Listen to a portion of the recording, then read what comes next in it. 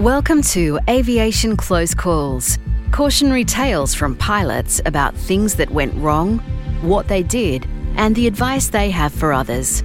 These stories are brought to you by the Civil Aviation Safety Authority, helping you learn from other pilots.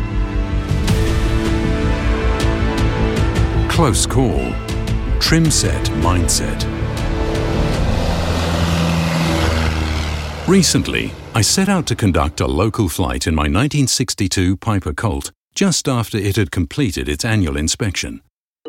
I was aware that, paradoxically, this is a slightly riskier moment to fly, as there's always a chance that a part might not have been replaced properly, or the aeroplane has been returned with some sort of unexpected change. Therefore, I was conscious of the need to be a little more attentive while conducting my normal checks. Despite this, I allowed myself to respond to a feeling of pressure to complete my pre-takeoff sequence as another aircraft was waiting to use the run-up bay.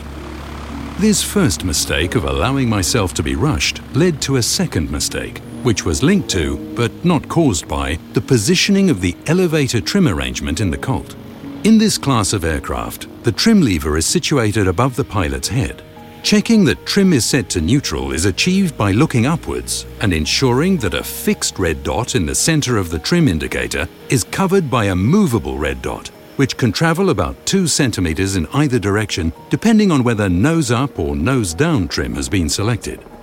As part of my pre-takeoff checks, I glanced up, gave the lever a quick twist back and forward to ensure the trim was working, and then confirmed the appearance of a single red dot. What I failed to notice was that, far from covering the fixed dot, the second red dot was at the forward end of the travel of the trim indicator. Because there is no reason why the trim should ever be that far forward, I saw what I expected to see.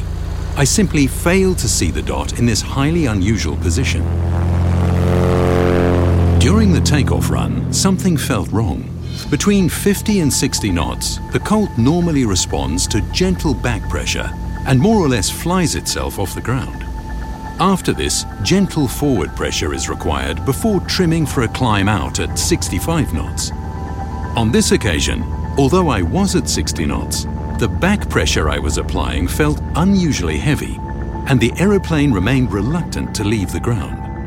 I made a snap decision to abandon the takeoff and managed to come to a stop before running out of runway.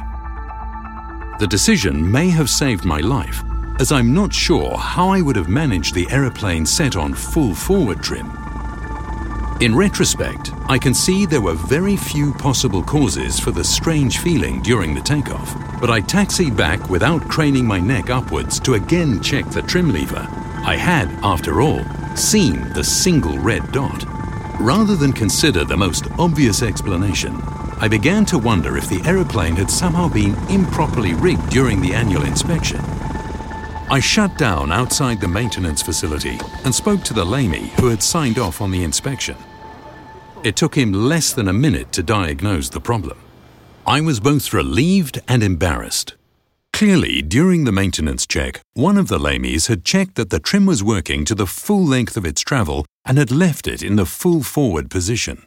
Perhaps not the smartest thing to do, but the real problem lay with the pilot.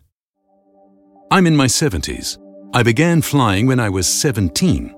Like many private pilots who juggle children, mortgages, and career advancements, there have been periods when my flying has been intermittent. In no way would I regard myself as a highly experienced pilot. Since acquiring my Piper Colt about 5 years ago, I've tried to make a habit of asking myself what I have learnt after each flight.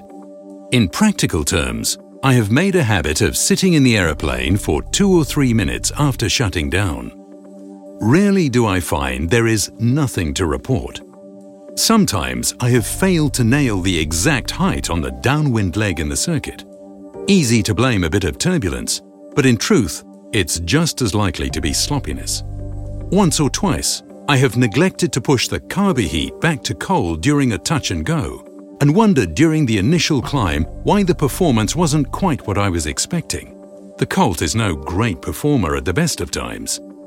Or having set the DG during the initial checks immediately after startup, I have failed to reset it during the run-up checks and wondered why my initial DG heading was not corresponding with progress along the Oz Runway's Magenta line. On several occasions before a local flight, I have switched on and set the radios, but I've forgotten about the transponder. This list, I'm afraid, is not exhaustive. Some of these things should not occur if using a written checklist, which I usually do. But even written checklists are not infallible. You can rush the process if you feel under pressure. This can lead to seeing what you expect to see, even when you tick off a particular check. Mostly the outcome is benign. Occasionally, the consequences of a simple mistake are potentially serious.